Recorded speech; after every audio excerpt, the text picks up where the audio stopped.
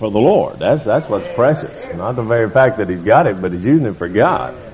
And he could be out in the worldly circuit, making all kind of money and doing all kind of things and have all kind of fame, but here he is doing things for God. Amen. And he'll have a greater reward out of this than he could ever have gotten out of the world. Well, I tell you, good. I've enjoyed David Shepherd. And you know, Brother Dave, you've got some things out of Hebrew and Greek I didn't know were in there.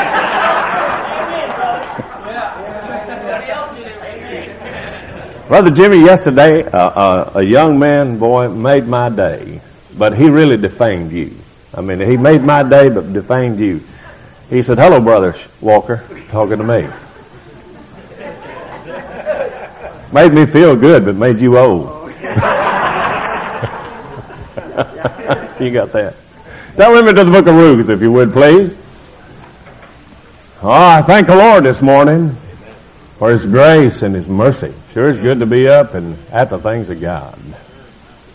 The book of Ruth, in your outline, page 4. I tell you, these preachers just don't have any trust in me at all. Brother David says I won't get to the last chapter.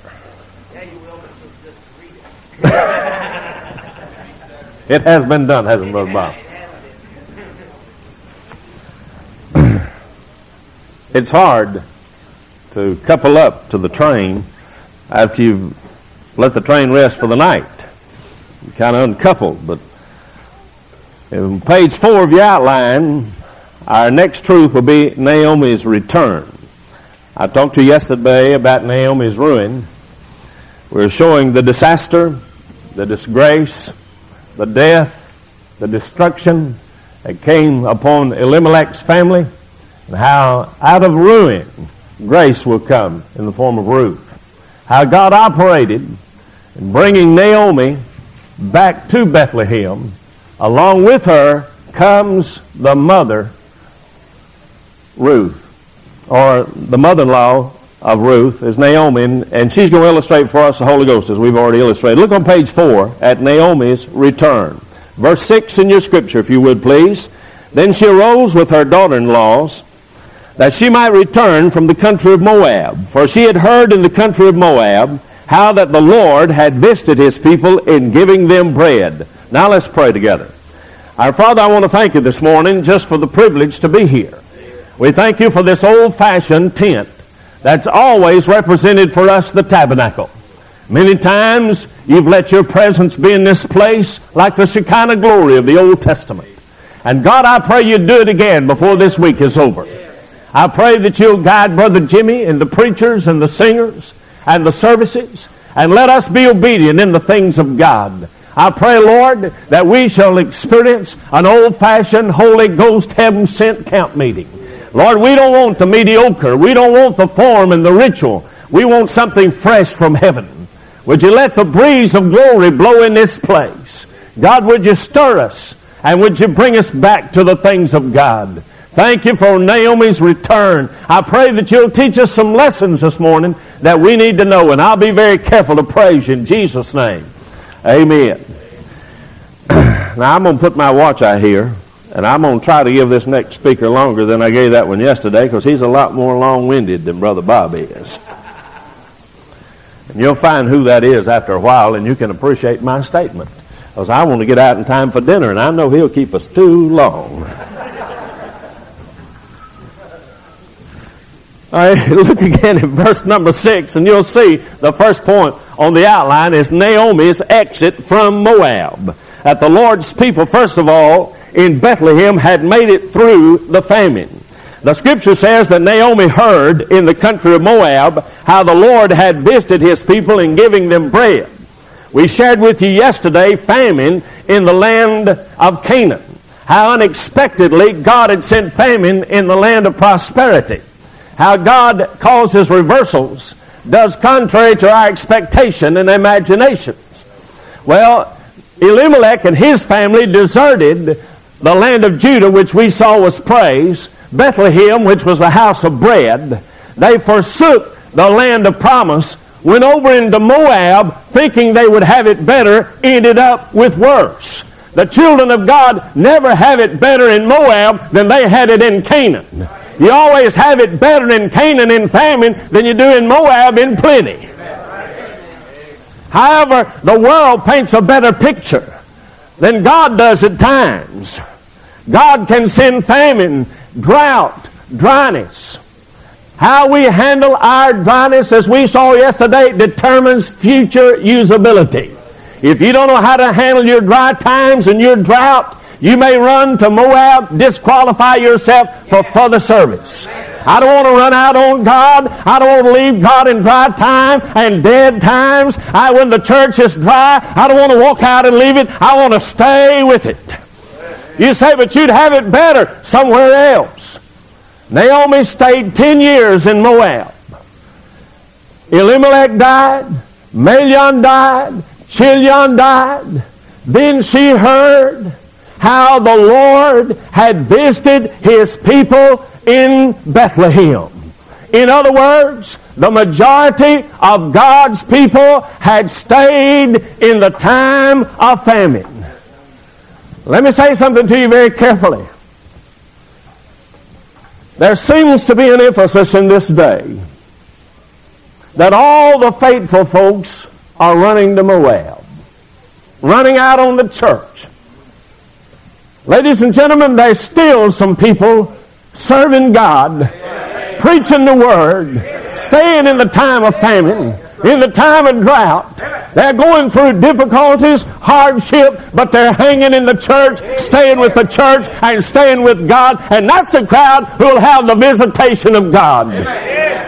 Naomi heard how the people who'd continued those 10 years had a divine visitation from God. And if I can handle my dry time, glory, the visitation's coming after a while. If I'll stay with God, I may experience drought and hardship and difficulty. But one of these days, God's coming visiting my land. Hallelujah. If I'll just stay with God. But Naomi, living in the land of Moab, heard how that God's people had not been dislodged in the time of famine. Oh, when Elimelech looked to the green hills of Moab, lusted and craved after the world, went that direction, some of God's children said, we'll not leave for greener pastures and better jobs. We'll stay where we are, even if we have to die in the land of Canaan. I'd rather die in the land of promise than to die in Moab and leave my family in Moab. Leave them behind in disgrace. I'd rather live godly and die in Canaan than I had to live in the world in plenty in Moab and die and leave my family there. Oh, drought had not dislodged the majority of God's people. They'd endured the dry spell. Then the Lord has visited Bethlehem in giving them bread. Oh, she heard about this, and we'll deal with this in a moment. But God's visitation can be seen in the supply He gave. That God's provision is proof of His presence. That only means this, ladies and gentlemen. I've never seen the Lord, but I've seen the effects of the Lord. There are times in my life, no one has to tell me that was the Lord. I see the evidence of His presence. When I broke both of these arms May the 28th, and went through what I did and going through what I did, I didn't see the Lord, and I haven't seen Him in these 6 weeks. But no one had to tell me He was there. His supply of peace was there. His rest was there. His joy was there. He was there. How do you know? I could look at His supply and His benefits and the fruit that He was leaving behind in my heart. Thank God I knew He was there. Many times His supply spoke of His presence. I'm like that dear little old widow. Poor, didn't have anything. One day she got without bread. She remembered the verse that God's children didn't beg bread. She went in beside the old hearth before the chimney. She prayed loud enough you could have heard her a block away. 2 little old devilish boys heard her praying. She said, God, You said your children won't beg bread. I don't ask for meat. I don't ask anything, but would you send me some bread? Those 2 little devilish boys said, let's play a trick on this woman. They went and got a loaf of bread, dropped it down through the chimney. This lady had a spell. She shouted all over the living room. These little boys broke in and said, ha, ha, ha, the joke's on you. Said, God didn't do that. Said, we did. She said, no, the joke's on you. I can't help it if God had to let the devil's kids supply my need. Amen. Sometimes you got to look at the supply. It may come from a Pharaoh to supply the need of Moses. But it's evidence by God present. Oh, she heard how the Lord had supplied the need, and bread had returned to Canaan. Bethlehem, the house of bread, had endured famine for 10 years. Now she in the land of Moab hears how God has sent bread once again. Look at the small c. Naomi and her family miss out on the visitation of God. Oh my. Folks, there's nothing I hate any more than to miss out when God's moving. How many of you fish? Have you ever gone fishing and they said you should have been here yesterday?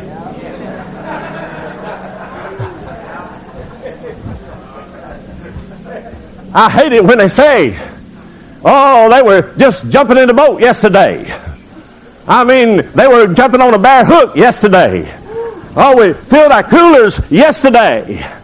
And I think what I was doing yesterday, and I was at home. And I thought, boy, wouldn't I love to have been there yesterday? Well, Naomi hears of the visitation of God, but she's in Moab. Oh, did you know that's the problem with a lot of children of God? They not where God's moving.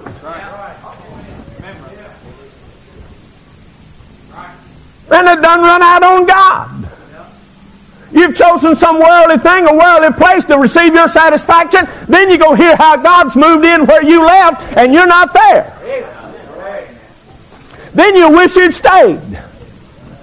This is the truth of Naomi. The Lord gives bread, but Naomi and her family are not there. Naomi's living in Moab when she hears how God's giving bread in Bethlehem. I'd hate to lose the land of Canaan. I'd hate to lose what God's given to me. In fact, I'd hate to run out on the church and hear how God blessed the church after I left. You know, that may be the key. Some folks may have to leave before the blessings come.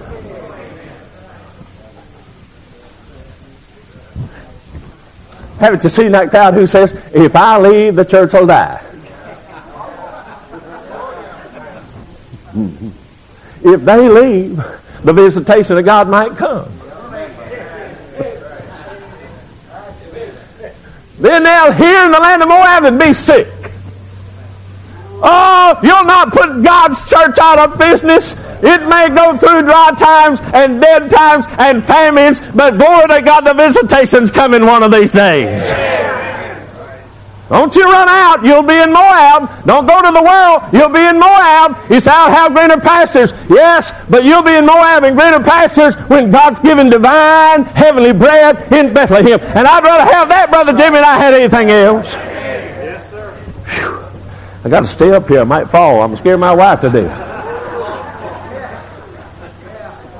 I got to stay up here for her benefit.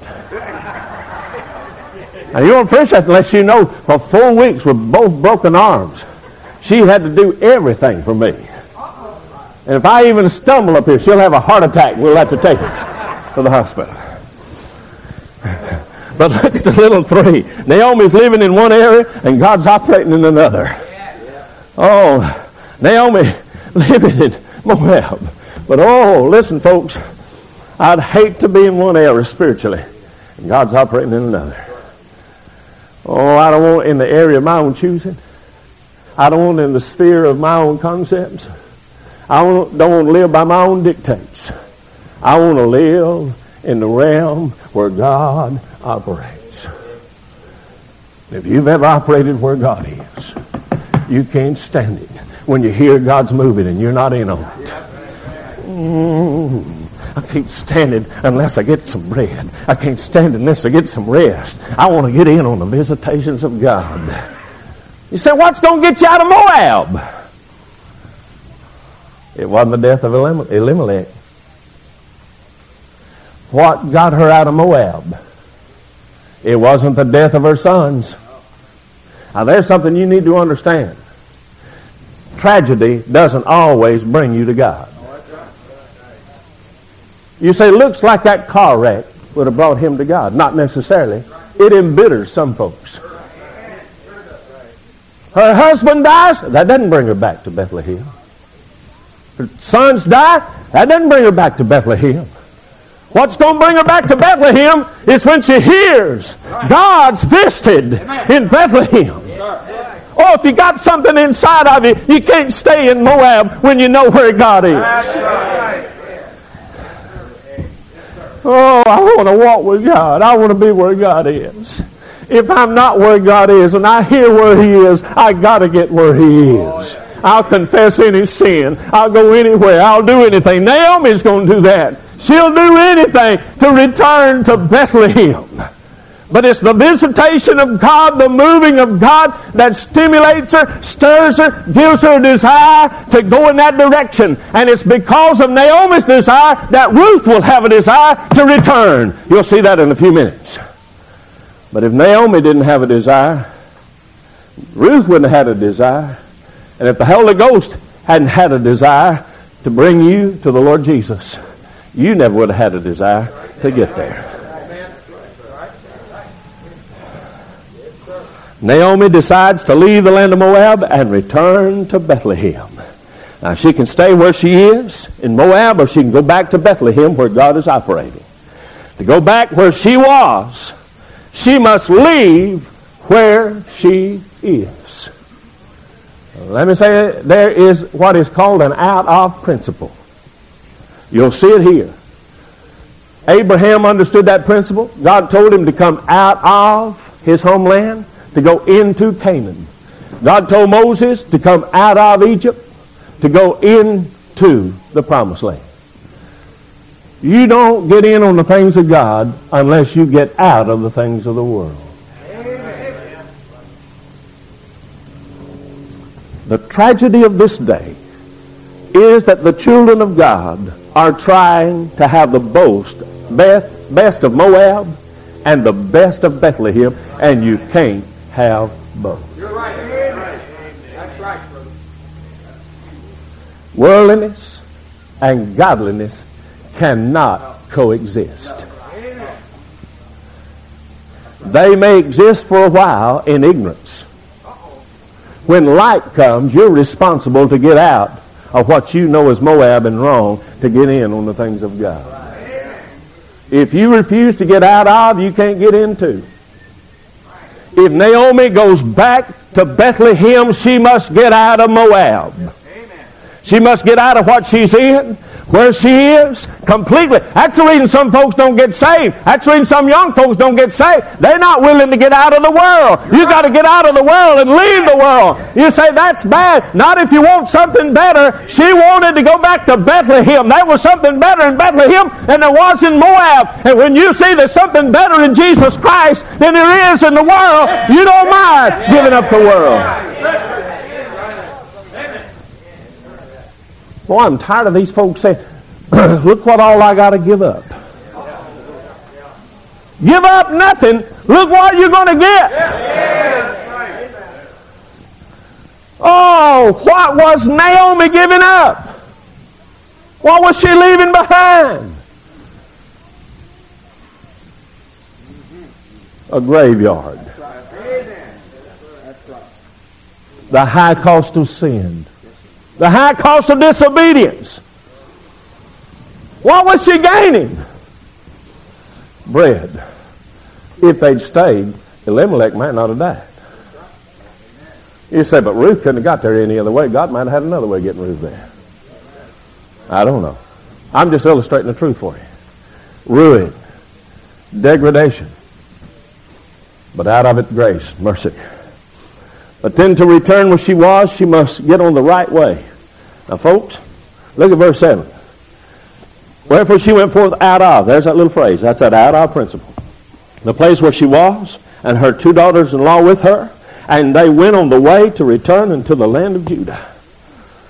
Now, it's not just good enough to get out. You've got to come out the right way and go the right direction. Get on the right road. It's like salvation. You can come out of the world, but if you go through baptism, church membership, that's the wrong way. If you're going to get to Boaz, you're going to have someone to guide you.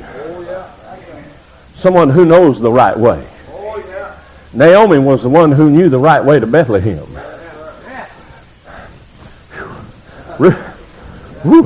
Ruth had never traveled to Bethlehem. Oh, she was a Moabitess. But there was someone who knew the way.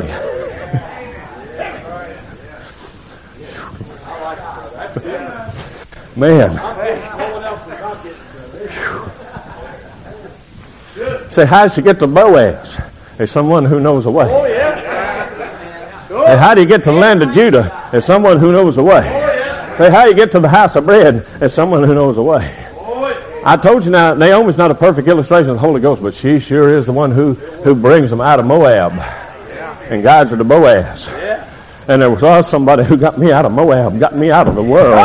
There was someone who knew the way, the new and the living way, who knew that way was Jesus. Didn't lead me in the way of church membership and good works. He led me in the way of redemption. He knew at the end was a Savior, Boaz, who's going to redeem me, not with money, but with the precious blood. He knew he'd pay the price. Naomi didn't understand that herself. She was just doing and walking in what light she had. Remember, I told you she's not a perfect illustration, nowhere near it. But she is the person God uses to bring Ruth out of and into. She is the person who knew the right way. Now I want to show you how she got out. Brother Shepherd, you might be right. But I got to dwell here a minute, all right? I know I'm supposed to be teaching, but I got to preach just a little bit, all right? Teachers don't leave their text, but preachers do. I want to show you how she got out. What happened inside of her. Her attitude. I've already said a little about it, but I want to show you how she got out. And by the way, this is how everybody gets out of Moab. Let's look at verse 6 again and look at your outline. On page 5, the small one in parenthesis. Verse number 6 said, she arose with her daughters-in-law, that she might return from the country of Moab, for she had heard in the country of Moab how that the Lord had visited his people and given them bread. If you reverse this verse and put the first last and the last first, you'll have a correct understanding, because she heard before she arose. What caused her to arise was the fact she heard. She didn't arise and then hear. She heard, then arose. Now some folks are trying to rise when you hadn't heard. Faith coming by hearing by the Word of God. You hadn't heard anything, you can't do anything. By faith, Abram went out not knowing whether he went. That wasn't foolishness. He heard something. Now here it said, she heard in the country of Moab. Now if you'll notice, I put it, she hears. That Hebrew word, okay? You give your own definition tonight. This Hebrew word is the word that means to call together. It literally means in her heart, the impression of what she heard was to call her back to where she'd been. To call her back to Bethlehem. That's the reason many times when you hear a sermon, you hear beyond that sermon, you hear in your heart a call to come back to God. Amen. Oh, when she hears it, there's an impression inside of her. There's a tugging in her. There's a desire in her. Come back! Come back! Come together! A call to come back into fellowship with God's people. Amen. See, she'd been out of fellowship for 10 years. That should give you hope. If you're a child of God, you're coming back. You won't come back because of the tragedy. You'll come back because one day you'll hear. It may be through the voice of another. a voice of a preacher. But in your heart, you'll feel the call. And you'll hear a voice saying, come back. Come back. A call together. Come back to your bones. Bone to his bone, flesh to his flesh. Come back to your people. Get out of those worldly people. Come back to your people. Come back to your house. Come back to the place of rest. In other words, come back where you left. Oh, come back to the house of God, where God's people are waiting on you. To the vacancy you left when you went into Moab. Oh, the call to come together. But it was a list, the word listen, a regard, to discern, to be obedient, a witness, and to proclaim. What that literally means is this. When she heard it, she regarded it, she pondered it, she concentrated on it, she discerned it, she was obedient to it, then she could witness to it. In other words, she could tell the rest of the Moabites, I'm leaving and no one's keeping me here. I say to you, you'll never get in on the things of God till you can look at your friends and associates and world and peers and say to them, I'm going to God. I'm going to Jesus. I want to go to the land of praise. I'm going to serve God whether my friends do or not. If you've heard from God, you can witness about that and proclaim it. She hears, and it forms a conviction in her. But she hears of the visitation of the Lord. Say that little word, visitation. Sometimes people have a tendency to pray, Lord, I want you to visit your people. As though they mean, let a sweeping move of God come across this congregation. That sounds good. I like to feel God, don't you? Yeah. But I want to say to you, that's not what you need. We need a sweeping move of God. This word for visitation means overseership. It means he moved into Bethlehem and took over.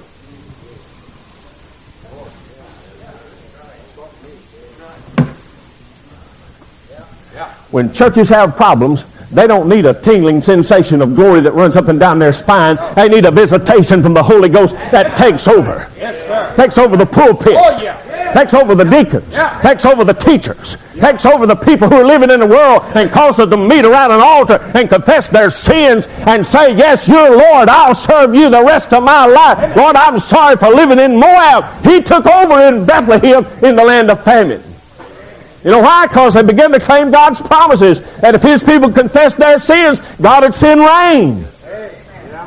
That's the reason they got rain. Confession of sin. Turning from sin. Forsaking sin. God took over in Bethlehem. Now he was going to take over in Naomi. And I say this to you. The reason most churches don't have Holy Ghost revival, they won't let him take over. Revival is God taking over. Overseership. Say, what rights he got? Ownership. Overseership. Because he has ownership. You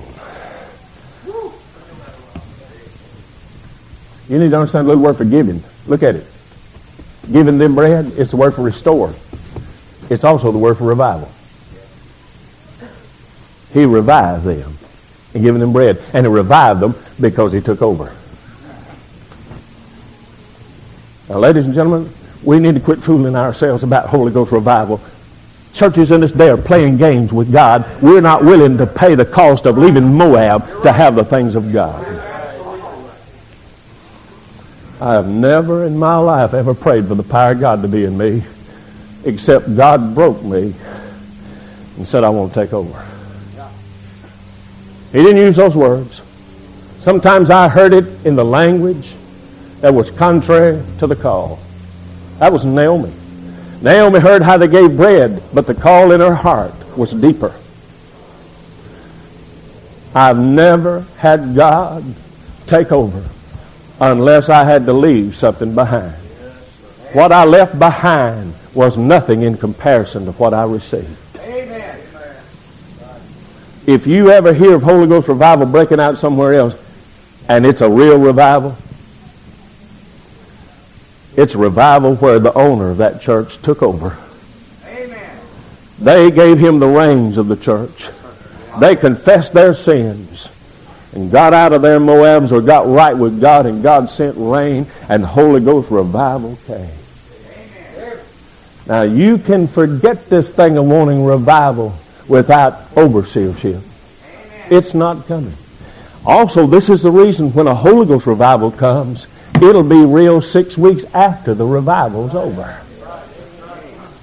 The reason being, Bethlehem had bread, but God sent them rain to cultivate the ground so they could continue to have the supply. When Holy Ghost revival comes to a church, God restores the church and restores His people, and they have a crop coming in continuously. But Naomi hears how God took over in Bethlehem in giving them, restoring them bread, which is the word for showbread, which is that food for the priest. Our fruit or food. Then she arises. Oh, look at your outline. She arises from where she is. That little word for arose is a translation of the Hebrew word for stir up. Did you know you're not worth a plug nickel till you get stirred up? The tragedy of this day is people get stirred up about ball games more than they get stirred up about God. When I was an athlete playing ball, we always got stirred up. The coach tried to stir us up. He wanted our adrenaline to flow. And I mean, he'd prod us on. We come to church and someone says, don't try to get me stirred up. What stirs you up? Just because the preacher pumps you up? No. The Bible said she arose, she was stirred up because of what she'd heard and the revival she heard about and what she could get in on. In other words, she said, glory to God. Look what I can get in on. I'm going to it, not from it. One of the ways you can find a child of God, he runs to the altar, not away from it. When he hears from God. Oh, you can run just so far. But when you hear from God, you're going to run to the altar. Oh, she got stirred up. The Bible teaches about being stirred up. Peter talks about being stirred up. Oh, he said, whom having not seen, you love. And when he talks about that, you rejoice with joy unspeakable and full of glory. You can't rejoice with joy unspeakable and full of glory without being stirred up. Ezra and Nehemiah talks about the folks being stirred up and had a mind to work. You can't get folks to work in a church in the Spirit unless they're stirred up. And it's the call of God that gets folks stirred up. It's when they hear from God. And then she initiates her plan to return to the country of Moab. Now, I like this return. Look back at verse number 6. For she had heard in the country of Moab how that the Lord had visited His people and given them bread. But verse 7 said, wherefore went forth they out of the place where she was, and her 2 daughters-in-law with her, and they went on their way to return unto the land of Judah. Now this little word for return is the word to rescue, or to fetch home. I want to show you something that's unusual to me. Look at verse 6 again. The first part, then she arose with her daughters-in-law that she might return from the country of Moab. You would have thought that would have said that she might return to Bethlehem. How do you return to the country of Moab? You see that? Might return from the country of Moab. But it means to rescue. But to fetch home. Lord, they got. Man, I mean, God's already fetching her home now. He's already reached down and got a hold of her. Overseership. He's already taken over.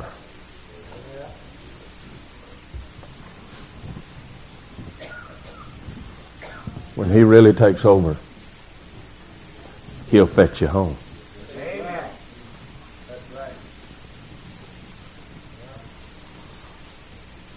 You say, I won't come. Yes, you'll have a desire to come. You'll have a desire to get up and get out of Moab. God put it there. You can't stay any longer. You won't want to stay any longer. If you've ever been acquainted with Bethlehem and the land of praise, if you've ever been acquainted with the house of God and the things of the Lord, you can't live where God's not moving. You can't live where He's not working. And God's moved in her. She is arising to return. But when she returns, she will return with Ruth. You'll see this a little bit later. If Naomi had not returned, neither could Ruth. If you don't return, someone else might not return with you. Now that's in here a little bit later, but I just want to say this here. If any of you parents are living in Moab, you better get out of Moab so your kids will have an opportunity to get out while they can.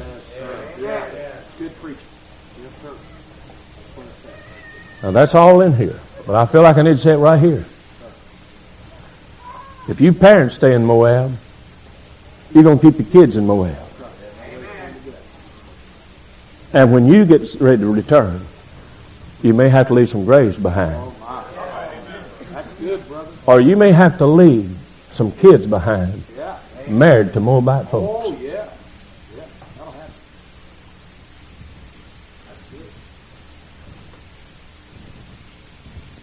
Naomi said, I'll not stay here any longer. She didn't know who she's bringing back. In fact, she's going to try to keep Ruth from coming. The purpose of that is that Ruth might make her own decision. I want to say something about that too. The Holy Ghost will never make you do something against your will. This thing of salvation is voluntary. He doesn't predestinate you to go to heaven and make you get saved. You got a choice when it comes to it. But folks, I wonder how many have been affected because the Naomis would not come out of Moab. I wonder how many were left behind because they wouldn't come. They wouldn't leave. But when I look at her, what else is there? She has nothing else. And when she returns with the saddest of all testimonies. Now I want you to look at this truth that I'm sharing with you right here on your page 5. Naomi's evaluation of her return. Now let me say what I'm fixing to say here. This is her evaluation, not mine. This is how she sees it. As she sees it all lost. As God sees it, it's not lost at all. It's God's way of getting Ruth to Boaz. But folks, there have been many times that I thought it was all lost. I thought there wasn't any way of rescue. There wasn't any deliverance. I misevaluated the whole story of my life. Now here Naomi will evaluate her return. I want you to look at it and I'll be through and give that next speaker the time he needs. Look at the small a on page 5. The hand of the Lord has gone out against me. In your Bible, verse 13, it grieveth me much for your sakes that the hand of the Lord is gone out against me. Psalm 38:2 says, for thine arrows stick fast in me, and thy hand presseth me sore. The little phrase that she uses, the hand of the Lord, speaks of His power and the draw of His strength and the stroke of the Lord. He Himself went out after her, she says. Now as she returns, she's saying to her daughters-in-law, the hand of the Lord has gone out against me, and it's grieved me for your sakes. That it's gone out against me to break out, to break forth, to issue out in opposition in front of me, she says. Oh, gone out against me, caught up with me. In other words, Naomi says, God finally caught up with our family.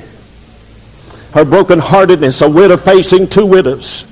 It grieveth me much for your sake, she said. I regret that the hand has gone out against me for your sakes. Picture this, she's speaking to Ruth and Orpah, saying, I regret, I'm grieved that the hand of God has caught up with me, not for me, but for what it means to you and what it's done to you. This is the reason why, as parents, I wouldn't want to go to Moab lest the hand of God catch up with me, and the end result would be what it did to my kids and the people who tied themselves to me. Look at what it says. I regret that the Lord's hand has gone out against me for your sakes. She was emotionally disturbed and vexed and pained, sad, regretful, and remorseful. What a tragedy for those involved in our lives, in our backslidden condition, when the hand of the Lord comes against us. We hurt for their hurt. We weep for their weeping. It says they wept again. Now, I want you to look at the comments I had to say. I just want to read those here. It is a tragedy that some have to go through hurts and sorrows because of backslidden saints. Our previous conduct on unto others may require the hand of the Lord against us. When it catches up with us, we may have involved others in our lives that we have learned to love, but who must suffer because of us. To see them hurt can be greater than our hurt alone. Who have we involved and included that will get hurt when God's hand catches us? What a sight to behold. 3 widows weeping together, one knowing she was to blame. That's how she saw it. That's how she evaluated it. Jonah involved the mariners, though they were ignorant of his disobedience. We have a way of attaching ourselves to others in our backslidden state. For our benefit, companionship, we involve others unaware of the sorrow due for pain to them when the hand of the Lord goes forth against us.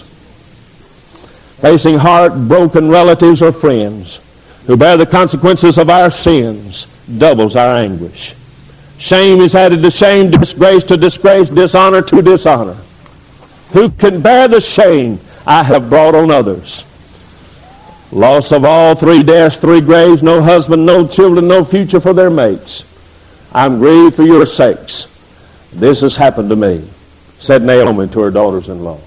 What that literally says is this: you saints of God, you'll do a grave injustice to sinners if you get backslidden. Do you know why you saints can't afford to get backslidden? Not because of what it'll do to you, but of what it'll do to those that you've touched. You're going to bring some things on others that they don't deserve. God's children, and get out of the will of God, and you'll touch other lives. Maybe even to marry someone. You say, well, I'll marry who I want to. You marry out of the will of God. One of these days,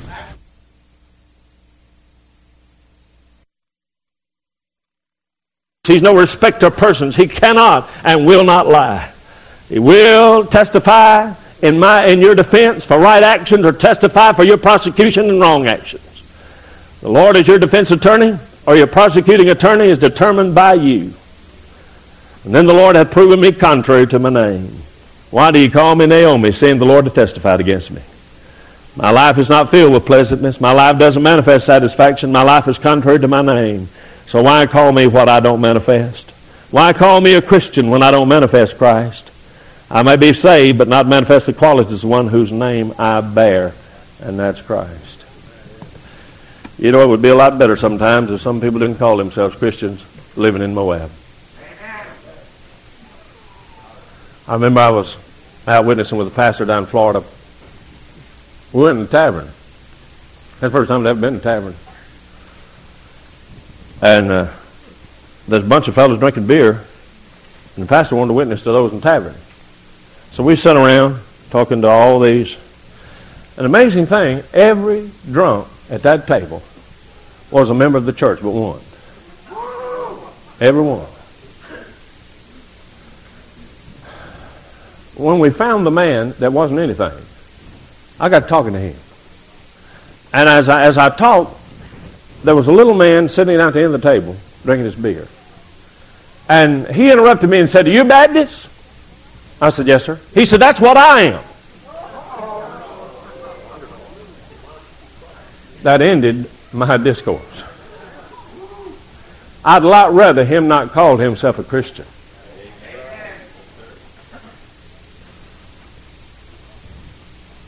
He brought more damage than I could bring good. Tell you something, folks. Our problem in this day is not wicked sinners. It's saints who call themselves Christians and live like Moabites. In the first place, I believe most of those are lost. Because if you're really saved, after a while, He'll fetch you back home. He'll bring you in bitterness. He'll bring you just like He did when He saved you in godly sorrow. Sorrow to hit your heart and bring you back to God. You'll weep your back to way back to an altar somewhere. But folks, I don't want to live with the shame of someone knowing I'm a Christian and living like a Moabite. She said the hand of God's gone out against me. Don't call me Mara anymore. Or don't call me Naomi. Call me Mara. Just call me bitterness from now on. That's how she evaluates it. But in the morning, this is where this whole story changes. All of that's bad. But the next one's Naomi's Ruth. Ruth is coming to Bethlehem. And she's coming to Boaz. And she's coming to be redeemed.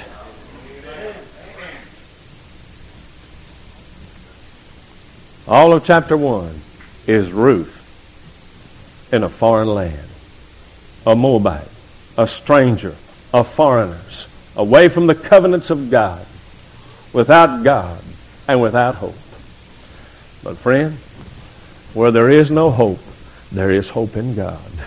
And I want to say this morning in closing. This is not only true with Ruth. I praise God that the times that I've shamed Him and disgraced Him, made wrong choices and decisions, and God has come out against me and testified against me, He has also given grace in the midst of it all. Forgiveness. Thank Him this morning. I praise Him this morning. But don't you leave Canaan. Don't you leave the sphere of rest. Don't you leave the bread of God, even if there's famine in your heart, for Moab's hills. You do, you'll hear of a visitation. You won't be in on it. You'll weep your way back to God. It's better to stay with God and God's people. Stay with the church of the living God during its prosperity and during its famines. And grace will come and the visitation will come.